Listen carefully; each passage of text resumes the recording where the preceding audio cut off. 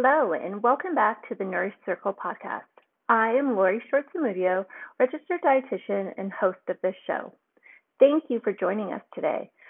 I am speaking to Anna Lutz, who is a registered dietitian in Raleigh, North Carolina. She is the co-creator of Sunny Side Up Nutrition, a blog and podcast about nutrition, simple cooking, and family feeding. Clinically, Anna specializes in eating disorders and pediatric family nutrition. She practices with a weight-inclusive approach and supports individuals in breaking free of diet culture for themselves and their families. We have a really great discussion today about division of responsibility, about family feeding. I really enjoyed my time talking with Anna, and I hope that you do as well. Once again, thank you for joining us today, and enjoy. Hello, Anna. Welcome to the Nourish Circle podcast. Hi, I'm so excited to be here. Me too. We were just chatting before we started that it's like, we're getting to the end of summer and all that kind of fun stuff, and how we're in totally different locations and we're still in COVID, if anybody's dating this, but you're opening and I'm closing, and then I'm opening and you're closing. So true. Weird world still.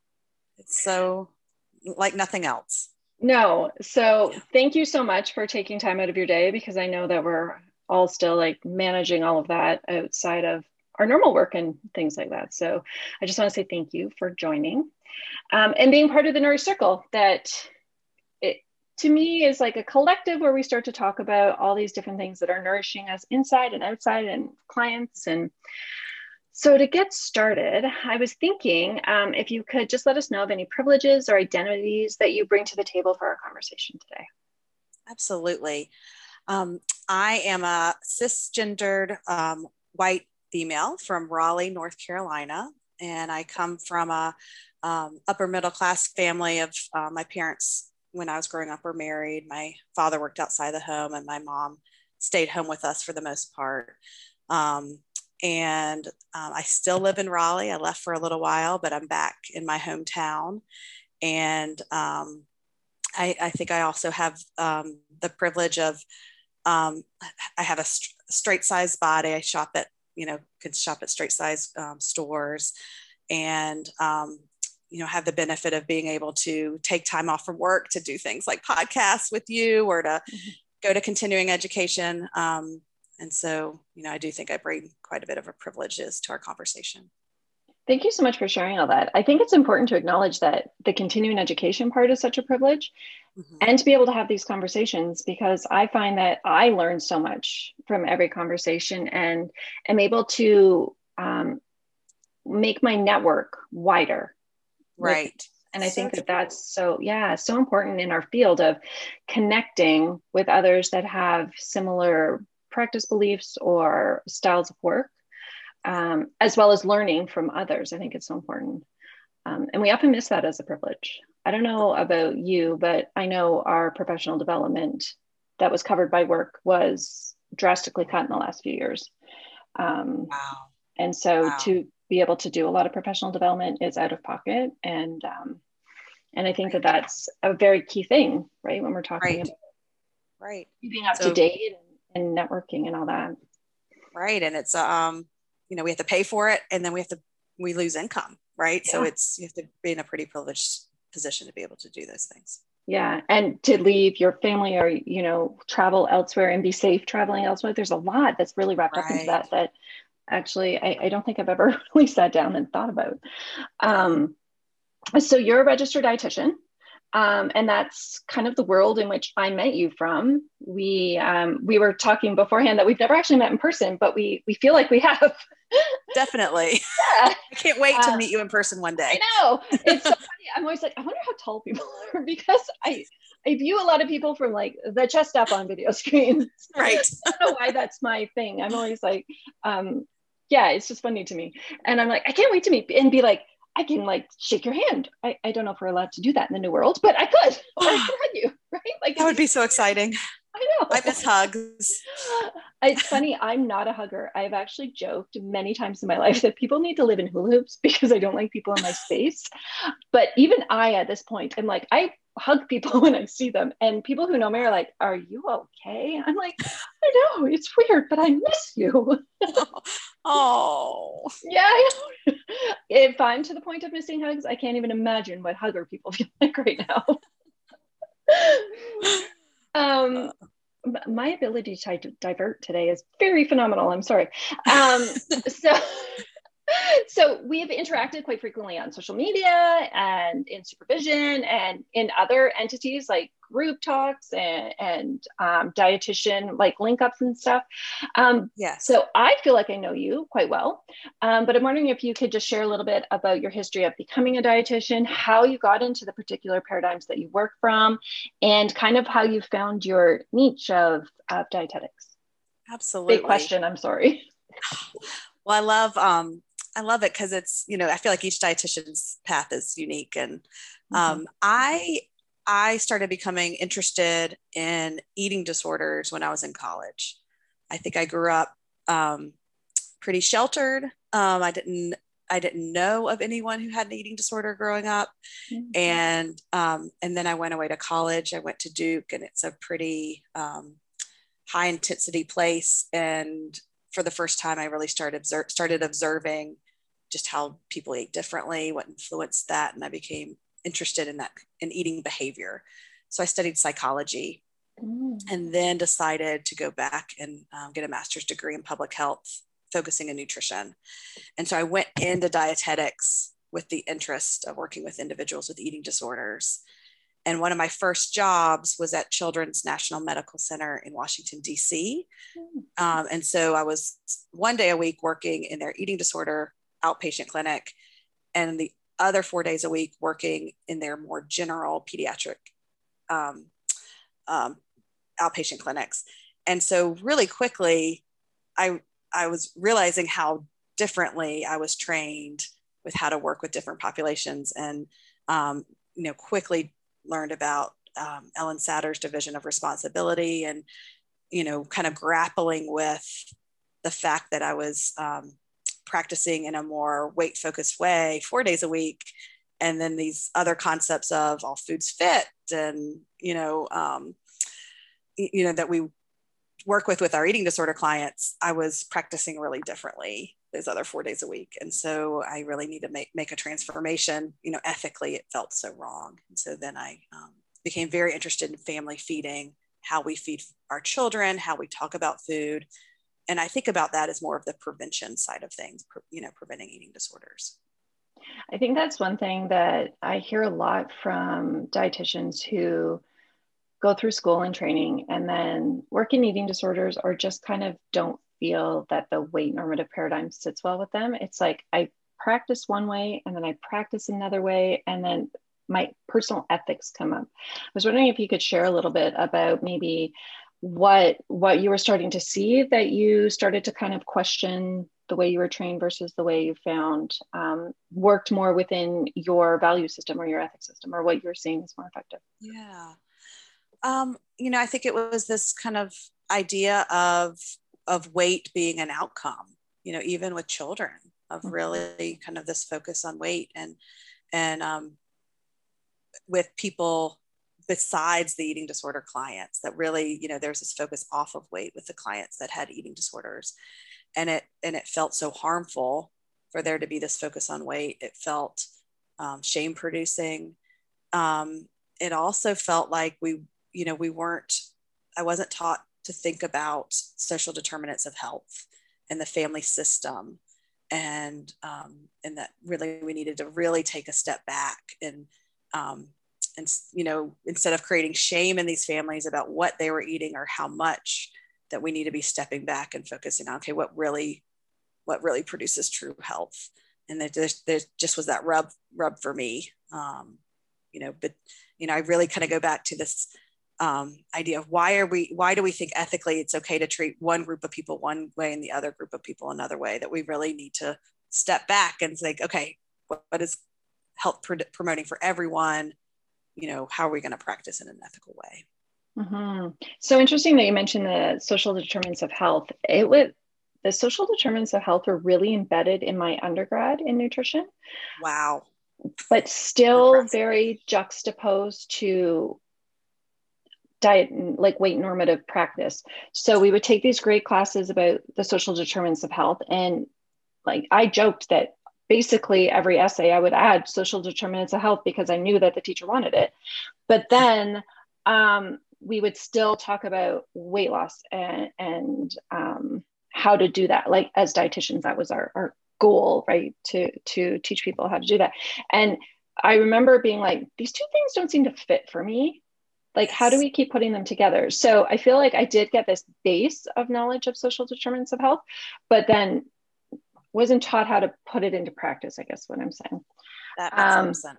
Yeah. And I guess I should backtrack slightly. I'm just wondering for people who might not know about social determinants of health, would you be able to kind of just give I know they're very in-depth, but sure. Kind of quick overview? That we know that there are certain things that are more on a systemic level that can determine groups of people's health. And so we're thinking about food insecurity. We might be thinking about people experiencing different stigma, whether it's racial, size, experiencing trauma as a child. And so there's lists you can, Google kind of the lists of the different social determinants of health that have been shown that people, and the more of those categories you've experienced, the more likely it will have a negative impact on health. Where I was trained more of, okay, individual behavior change. What can this individual do to make a decision, quote unquote, to decide to, do something different to improve their health? When really what we know, if we're really looking at the science, making these more system level changes could make a lot more of a difference. Yeah, we definitely fault the individual, not the society we live in. Right. Yeah. Do you find that you work with families frequently, and do you find that when do you bring up social determinants of health and how those, like without saying it obviously, but and how they're affecting the family dynamic of eating versus probably what they're getting told possibly at a pediatrician's of you're not doing the right thing for your child in the way you're feeding them? Do you find that comes up? So I think it comes up indirectly, that it's something that I'm aware of as a practitioner, that instead of maybe saying how I was trained of you should eat this and not that, I might be assessing more for food security or screening for trauma, history of trauma, really understanding what this person has experienced, is experiencing, and then going kind of from there. So maybe indirectly. Yeah. That's what, I was thinking that you're probably not going to say, so you live in this area and right, but you're going to know that, that what's happening in the area is probably directly affecting food and eating practices. And you mentioned that you learned more about Ellen Satter's division of responsibility. I think you might be the first person that's mentioned this on the podcast. Oh, wow. Yeah. So could you tell us a little bit about division of responsibility and how you implement that into your work? Absolutely. So Ellen Satter is a dietitian. She's also a therapist, and she's done lots of work and research around feeding children, as you know. And she's written several books. But something that she's well known for is the Satter's division of responsibility in feeding. And what I love about it is that for most people, it can be very calming. Parents can feel supported by it. Their anxiety can go down around how to feed their family, where a lot of messages around nutrition does the opposite. And so, briefly, I'll just kind of explain for the listeners that what the division of responsibility of feeding says, excuse me, is that children have certain jobs and that parents have certain jobs. And the parents' jobs are to decide the when, the what, and the where. So when it's time to eat, what's being served, and where it's going to be served. And once a parent's done those jobs, they take a deep breath and they let the children do their jobs, which is just to decide if and how much. If what they're going to eat of the items offered and how much of those items are going to eat. And it creates a structure. I like to kind of equate it to like a bedtime routine, that children do well with bedtime if they have a structure, they know what to expect. And I think a lot of eating concerns has to do with parents or children feeling uneasy at the table or feeling anxious, kind of dysregulated. And so the structure can kind of help with that. Mm-hmm. I love division of responsibility. And it's interesting because my children are 3 years apart.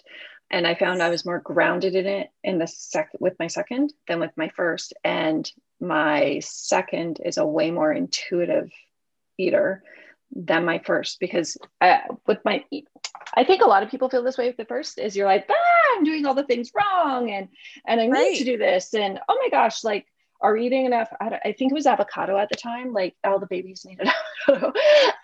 It's just like diet food, baby food, I think, kind of cycles through. And right. And I'm like, am I doing this? And then with my second, I was like, oh no, like they tell me what they want, right? And to not override it. And it's interesting that I have found in my practice, that you can speak to this in yours, that when I start to present this to families, it's very uncomfortable at first, because they feel like as parents, they're not doing their job. Right. I don't know if you experience that as well. That at first, right, when they're implementing DOR. Yeah. Yes. Yeah. I think that's, I think something that worries me sometimes when presenting this to families is that people can feel like, oh, I'm not doing it right. Like, oh, I've screwed it up. I'm not doing it right. And, I definitely don't think that's supposed to be the message of more, okay, let's look at this.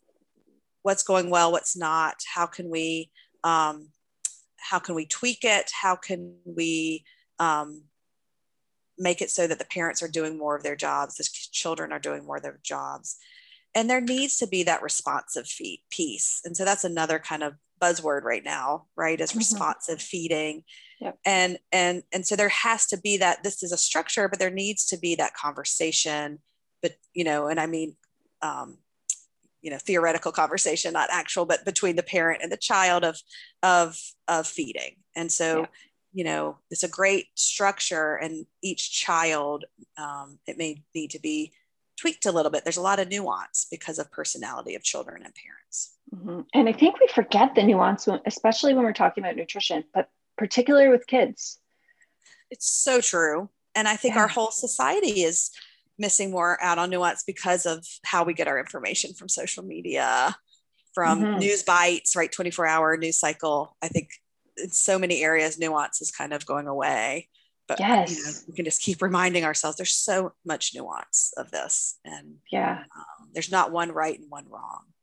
Yeah, we definitely have that binary when it comes to feeding children of, this is the way the book told me, or this is the way the social media person told me. And if I let that, quote unquote, I'm doing air quotes, if I let them do this, then I'm doing something bad that's going to kill them eventually. Like, sometimes, I don't know if you find this, but parents get very big of that. They can't eat this. They can't do this. Right. Right. Yes. Right. And there's that wrapped up in that shame of, I'm not a good parent if I do that. And I'm screwing up. I'm not doing my best. It's just exhausting. I've even found being places with my children, and a parent gives their child like a juice box, and they turn to me and they're like, I'm so sorry, I don't do this normally. And I'm like, the kid's thirsty, give them a juice box, like whatever. Right. It's but I think that we become very apologetic about how, and then our kids see that, right, and internalize it. Exactly. Yeah.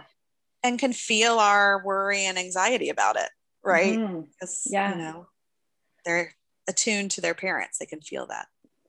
Yes. And I think a lot of times, and I know this doesn't always happen, but as children, you trust the adults that take care of you in the beginning, and and think that they know all the things and do all the things right. So if they are like, maybe I shouldn't have the juice box, maybe I shouldn't have the juice box. And I think that stays with kids. Right. I think you're right. And I think they hear all these messages, right? Whether it's they hear the words or they feel them subliminally, they're hearing all these, fear-based messages. And that's something I really hope is going to change.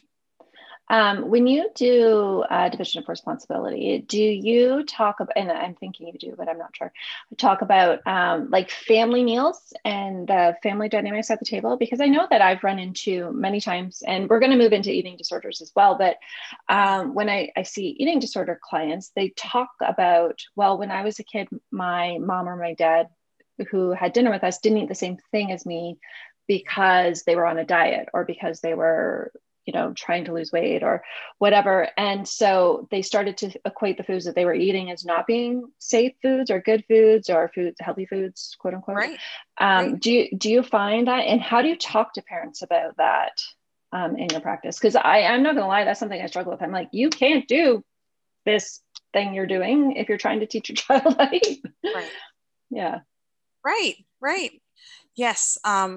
I think that's common, unfortunately. And so we discuss it, with little baby steps. Right. And so again, I never would want a parent to feel like, oh my gosh, you're doing it wrong. But, let's talk about the benefit of modeling, the benefit of the family members that are at home. Can they sit around the table? Can we pass the food? I think that's a great just exposure, children passing the food.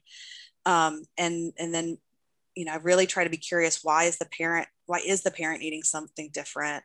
And can they start to see the benefit of the whole family eating the same things? Because as parents just want what's best for their children. And so if we can start having these conversations that honestly are really different than the conversations that are happening other places, right? It's common for a parent to be eating something different. And so it's a new perspective, and let's talk about what that might doing and what's doable, right? I've worked with some families that say, I just can't imagine doing that, but I can do this. This is a first step I can do. Yeah. Maybe it's that the parents are eating at a different time than the children. Can we at least get everybody sitting together? Maybe they're eating different foods just at this point, but we're at least kind of having some more times where adults and children are eating together. Yeah, because that's a good role modeling time, right? Is the eating time. Right. Yes, exactly. There's research about family meals, but I think a lot of the benefit is the modeling, seeing an adult eating, seeing what a meal entails, what's in a meal, what's not in a meal, connection, just that connection. So much happens over food. Yes. I think with our current climate of stress around food, fear around food, I think we're missing that, being able just to sit and enjoy food and have a nice conversation, because there's so much focus on what are people eating or not eating. Yes. Yeah. Oh my goodness. Yes. That's such a good point. And I think, again, going through the pandemic, that people have been in their homes and their stress is high. And food is one of those things that we try to, quote unquote, control because we feel so out of control in other places. Right. I found that in my practice. Yeah. I think that's so true. And I'm seeing a massive increase in eating disorders. Are you as well? We are. This past year, we've just seen such an influx of people needing treatment for eating disorders. And I think what you're saying is so true. It's, we're all at home. Children have very little, or have had very little, control over their schedules, who they see, going to school, not going to school. And food is a way to cope. Eating or not eating is a way that we as humans cope. And so it's not surprising we've seen this huge influx, but it's so sad. It's so sad. Yeah. And I know both of our countries have been hit financially as well. And so access to food has been harder. And like even getting in line for 2 hours to get into the grocery store, I don't know what it was like in Raleigh, but there was times where you're standing in line forever to get your groceries, and then you get in and there's not much there, or, prices have, skyrocketed of food here anyways. And I think that creates a stress around eating as well. I think you're right. And I know we've seen just a huge increase in food insecurity across the U.S. and a huge need for families needing to access food banks and food in different ways, and children not going to school where they were getting at least 2 of their meals. And so the schools have been scrambling of how to get this food to the families who need it. Yeah, I don't feel like there's been enough conversation around that, about the food insecurity, especially how it leaks to eating disorders, because I have found over the years that people who experience food insecurity as children can have negative relationships with food because of that experience. And I just don't think we're spending enough time talking about that right now. I think you're right. There's, that link. I think it sounds like you've seen it in your practice, and I've seen it in my practice. And also, there's research that links it. Dr. Becker out of Texas has really linked that experiencing food insecurity is a risk factor for developing an eating disorder. And like you said, it's not talked about, and it's important. Yeah, and makes me. Sorry, go ahead. No, it just makes me think. So we're seeing this influx now, but I think we're also going to see continued influx years from now because more people are experiencing food insecurity. That's totally what I was just going to say. I was like, it's the 3 and 4 year olds right now that when they're 17, 18, I'm wondering what's going to be happening with their eating then. And I don't think we're talking about that. We're not doing, in my opinion, any interventions or preventative work right now to try and make sure we have these positive relationships with food moving forward because of the amount of stress all these kids are in right now. Right. True. Mm-hmm. Yeah. I keep saying we're in a pandemic right now, but the next 10 years is going to be rough. Right. I think with mental health and with kids and eating, I keep saying that. I don't know. It scares me, but it's so much. And then I also think about the parents that restrict food, like, oh, you can't have sugar. I hear sugar all the time, so I'm just going to use that. Like, you can't eat candy or this, and just being in that environment 24/7 all the time. How do you talk to parents that are like, they can't have sugar because they will die? I don't know what the reason is this week, but there's usually something, and it's always sugar. Yeah. Well, I'll talk about that. What we know is that children that are restricted from certain foods will usually eat more of that food when the parent isn't around. Mm-hmm. And so, to really kind of, I like to use the words, let's zoom out and let's think about what the goal is over time. If most parents can be successful at not allowing a 5-year-old to eat sugar, but what's going to happen when they're a 14-year-old and they're walking to school, they have some access to their own money. And so let's just think about this from a more feeding dynamics, a more relationship with food, and giving children opportunities to eat all foods, and have those experiences where they sometimes eat too much and sometimes eat too little, because that's how we learn. Mm-hmm. We learn much better through experiences, as you know, than someone telling us, right? Oh, yeah, I know I do. Oh, for sure. Yeah. So, it's okay if your child eats a ton of something and feels a little sick. That's how you learn.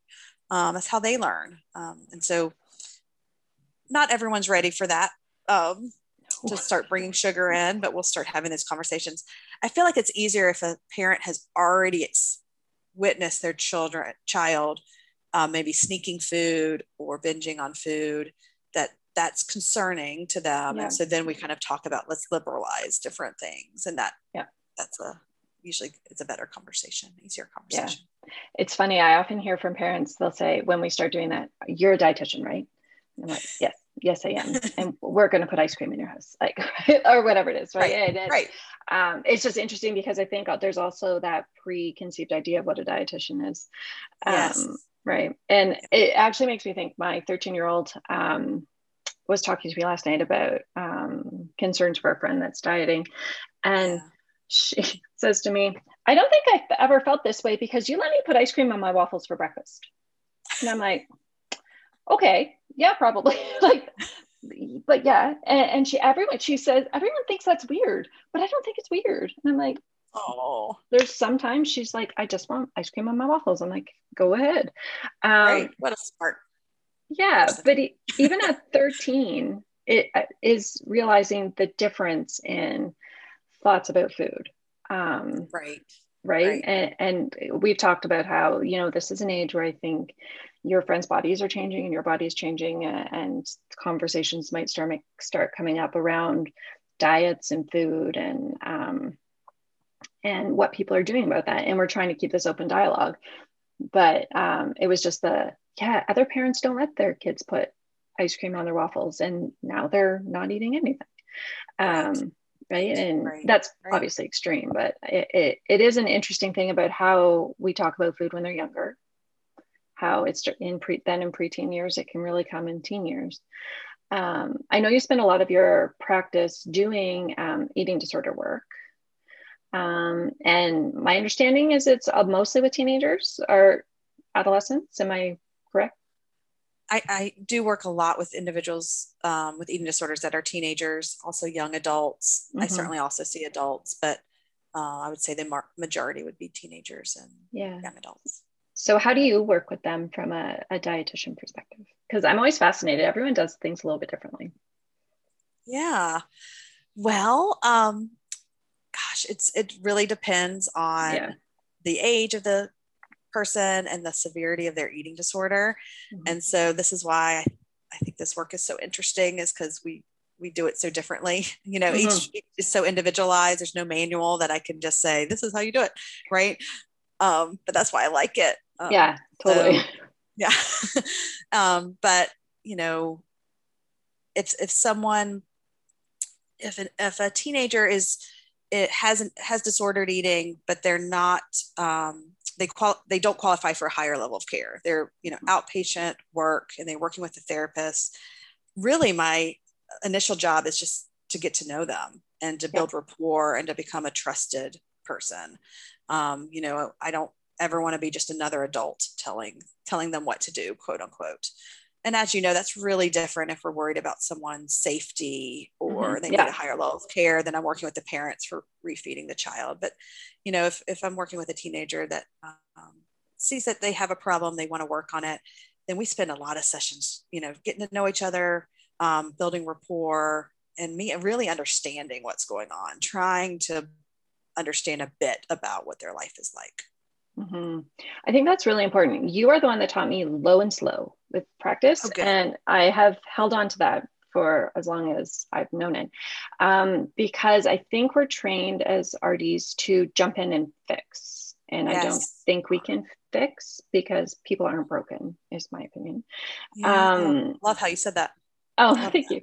But if they're not broken, I need to know what they are, right? And about them. And I think sometimes when we're just the food people, is the way that I've heard parents kind of frame, but you're just the food person, tell them what to eat.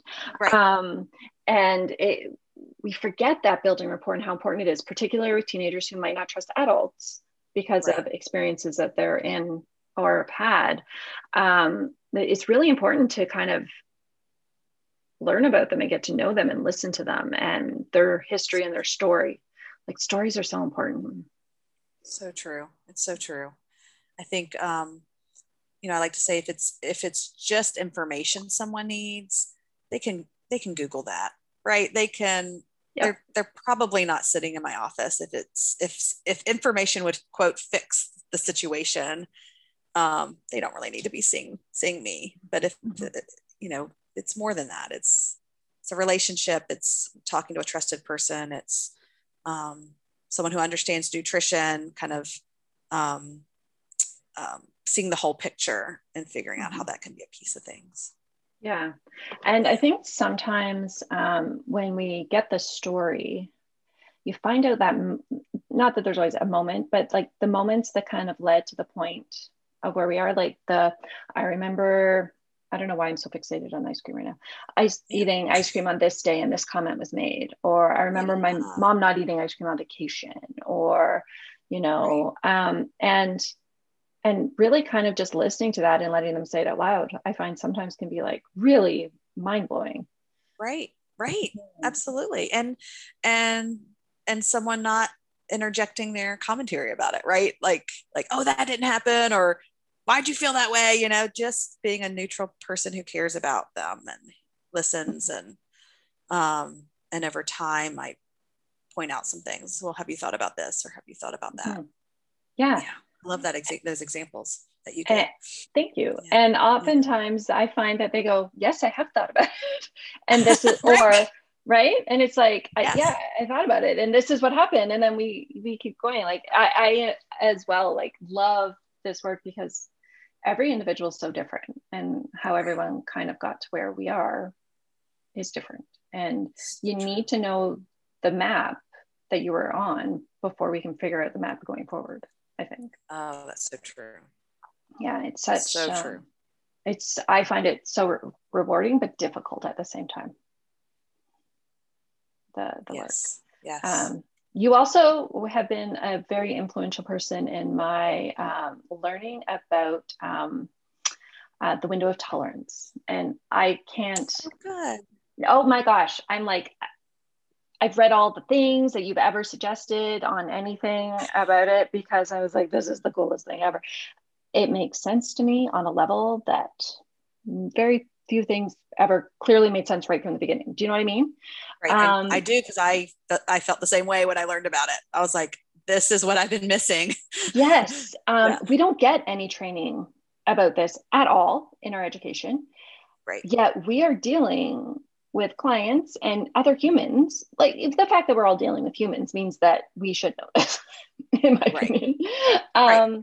But I was wondering, I wouldn't be me if I didn't get you to talk about it a little bit. If you could talk a little bit about window of tolerance, what it means, why it's so important in our work. And I could just probably sit and listen to you talk about this for an hour. So whatever you want to include, feel free. Fabulous. Well, I love talking about it. And so we'll just starting with the window of tolerance is, talking about our nervous system, and, that we all have different reactions to stress. Right. Mm-hmm. And so a lot of times the way I was taught was you're either, in fight or flight, or, or you're okay. Right. Yeah. And so, but what we've learned now is there's more, it's more complicated than that.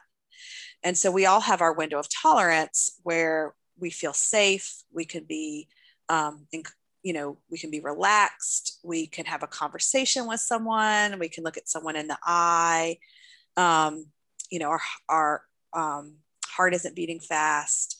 That's our window of tolerance, is when our body, our physiology feels safe. Above our window of tolerance, that's what we think of as fight or flight. So someone might experience a rapid heart rate. They might feel on edge. It might feel more kind of like people might name it anxiety. So that's fight or flight. That's, a bear jumps out and your heart rate goes up and you can mm-hmm. run very, very fast from the bear. Below our window of tolerance is freeze. And so that's more of feeling like you can't move, you can't get off the couch. You might be super tired. And so that's that freeze where if that's sometimes how we react to stress, is absolutely going into freeze. People who experience trauma, their window of tolerance is smaller. And so they spend more time out of their window of tolerance, either above or below. And how this all relates to eating disorders is that eating disorder behaviors can help us feel more regulated. It can kind of put us in our faux window, can make our body feel like we're safer. So someone who may be kind of stuck in fight or flight all the time, either certain eating behaviors, certain exercise behaviors may help them feel better. It regulates them. And what I love about this whole model is that it reduces people's shame, right? Yeah. Like the way I was taught was, there are these eating disorder behaviors that need to be stopped, right? Mm-hmm. And if you're doing them, you're not doing recovery, right? And I love this approach is more, this makes so much sense. These behaviors have kept you feeling safe. They've gotten you through all this that you've lived through. Mm-hmm. And that approach can just be softening, right? It reduces shame. people start to understand why, and then we can be curious of what else might be helpful besides these eating disorder behaviors. Mm-hmm. And yeah. No, go ahead. Sorry. And I want to kind of like tie in the family feeding, because I feel like it's all connected, which also gets me super excited. Is, when a child is out of their window of tolerance at the table, it's really hard to eat, right? Or it's really, or you use food in different ways to regulate. Or if a parent is out of their window of tolerance at the table, then the child is going to feel that and probably go out of their window of tolerance. And so the same model can be so helpful with family feeding. What can the parent do to feel grounded? What can the parent do to help the child feel grounded? And so it's all intertwined. Yes. I think that I have found that when we talk about being out of your window and trying to make, using the strategies to make yourself feel better, it's so helpful for clients, because they're like, oh, I was trying to help myself. Like I wasn't bad, quote unquote, right? Yes, exactly. Yeah. Exactly. Mm-hmm. Something they were doing to make themselves feel better. Yes, which I think makes sense to people, that I was taking care of myself, and exactly. It spun into this. So I just need to maybe figure out other ways to take care of myself. Like it can help kind of shift a little bit there. Exactly. Mm-hmm. Exactly. And it's why it makes so much sense. There's so many eating problems right now, right? Like this is a traumatic time. We are out of the window a lot. We are out of the window a lot. So eating and exercise behaviors are a way to self-regulate. And so it makes 100% sense that we're seeing this more and more. Yeah. And we aren't taught, I think, from a young age, how to self-regulate. I don't know if I don't know how to put that in words. But I find that a lot of people will say to younger children, no, you're fine. Or, you stop crying, or no, it doesn't hurt, just get up and go. Right. So you kind of learn to invalidate those things, which then I think you probably come out of your window, maybe correct me if I'm wrong, but then learn other strategies of making yourself feel better because you're invalidated. Exactly right. I think 100%. Yeah. And I think it's actually super resourceful for a young child who's dysregulated and not, to find food as a way to regulate themselves, right? Like that's super resourceful for a little 5-year-old to figure that out. 100%. Yeah. And we don't clap for them in that, like we do when, you do the quote unquote good thing of whatever society says is good that day, right? Like I always say, when we're teaching kids to eat when they're little, we go, yay, you ate the peas. Like we stop that, right? Yes. Later, we should still be like, yay, you cleaned up your shoes. Like I realize that that's, maybe extreme, but we stop doing stuff like that, and it turns into that you didn't do that right, or you're fine, just do this, or exactly. So true. Yeah, so much stuff. It's funny, after you taught me about the window, I randomly will be like, I'm out of my window, I can't deal with this right now, and just say it out loud to everybody in my house. And they know what it means. I bet they know what it means now. Well, they don't really know, but they know that, oh, mommy's not going to react to this properly, or like in a way that she normally would. Like, out of my window today, we need to just not do this. right. And and I have found, for me personally, I wrote a blog post about this, about that. I lay on the floor. Laying down brings me back. And I just wonder if there's any other strategies that you know of that can help people kind of come back into their window gently. So another part I love about this model is that you can think about, am I above my window or am I below? And the answer to that question might determine what would be helpful at the moment. Mm-hmm. So if you're above your window in that fight or flight, for some people kind of coming down, it might be to sit under a weighted blanket or to lay on the floor. Everyone's different, but learning, okay, what's grounding? What's going to help me come down? Mm-hmm. I also I think it's fascinating that scents can do that. So smelling something that's grounding, or even going outside in nature, just that can be super grounding.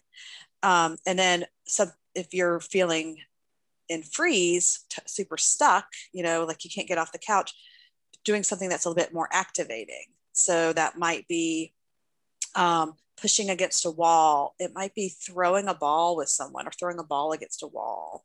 It may be pulling on a yoga strap. I really like with my clients when I was seeing them in person to just pull on a yoga strap. So just a cord, they have one end, I have the other. And then our bodies are communicating, and that can help someone come out of that freeze.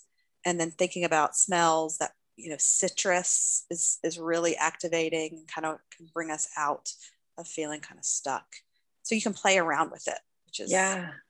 That's cool. My brain naturally, I think, went to the grounding things, but I've never really thought about the activating things so much. And I have noticed during certain points in the last year or so where I've definitely been more in the freeze than in the fight or flight, and never really thought about those things. But in retrospect, been like, oh, do you know what? That's when I would say to my youngest, hey, do you want me to shoot pucks at you? He's a goalie.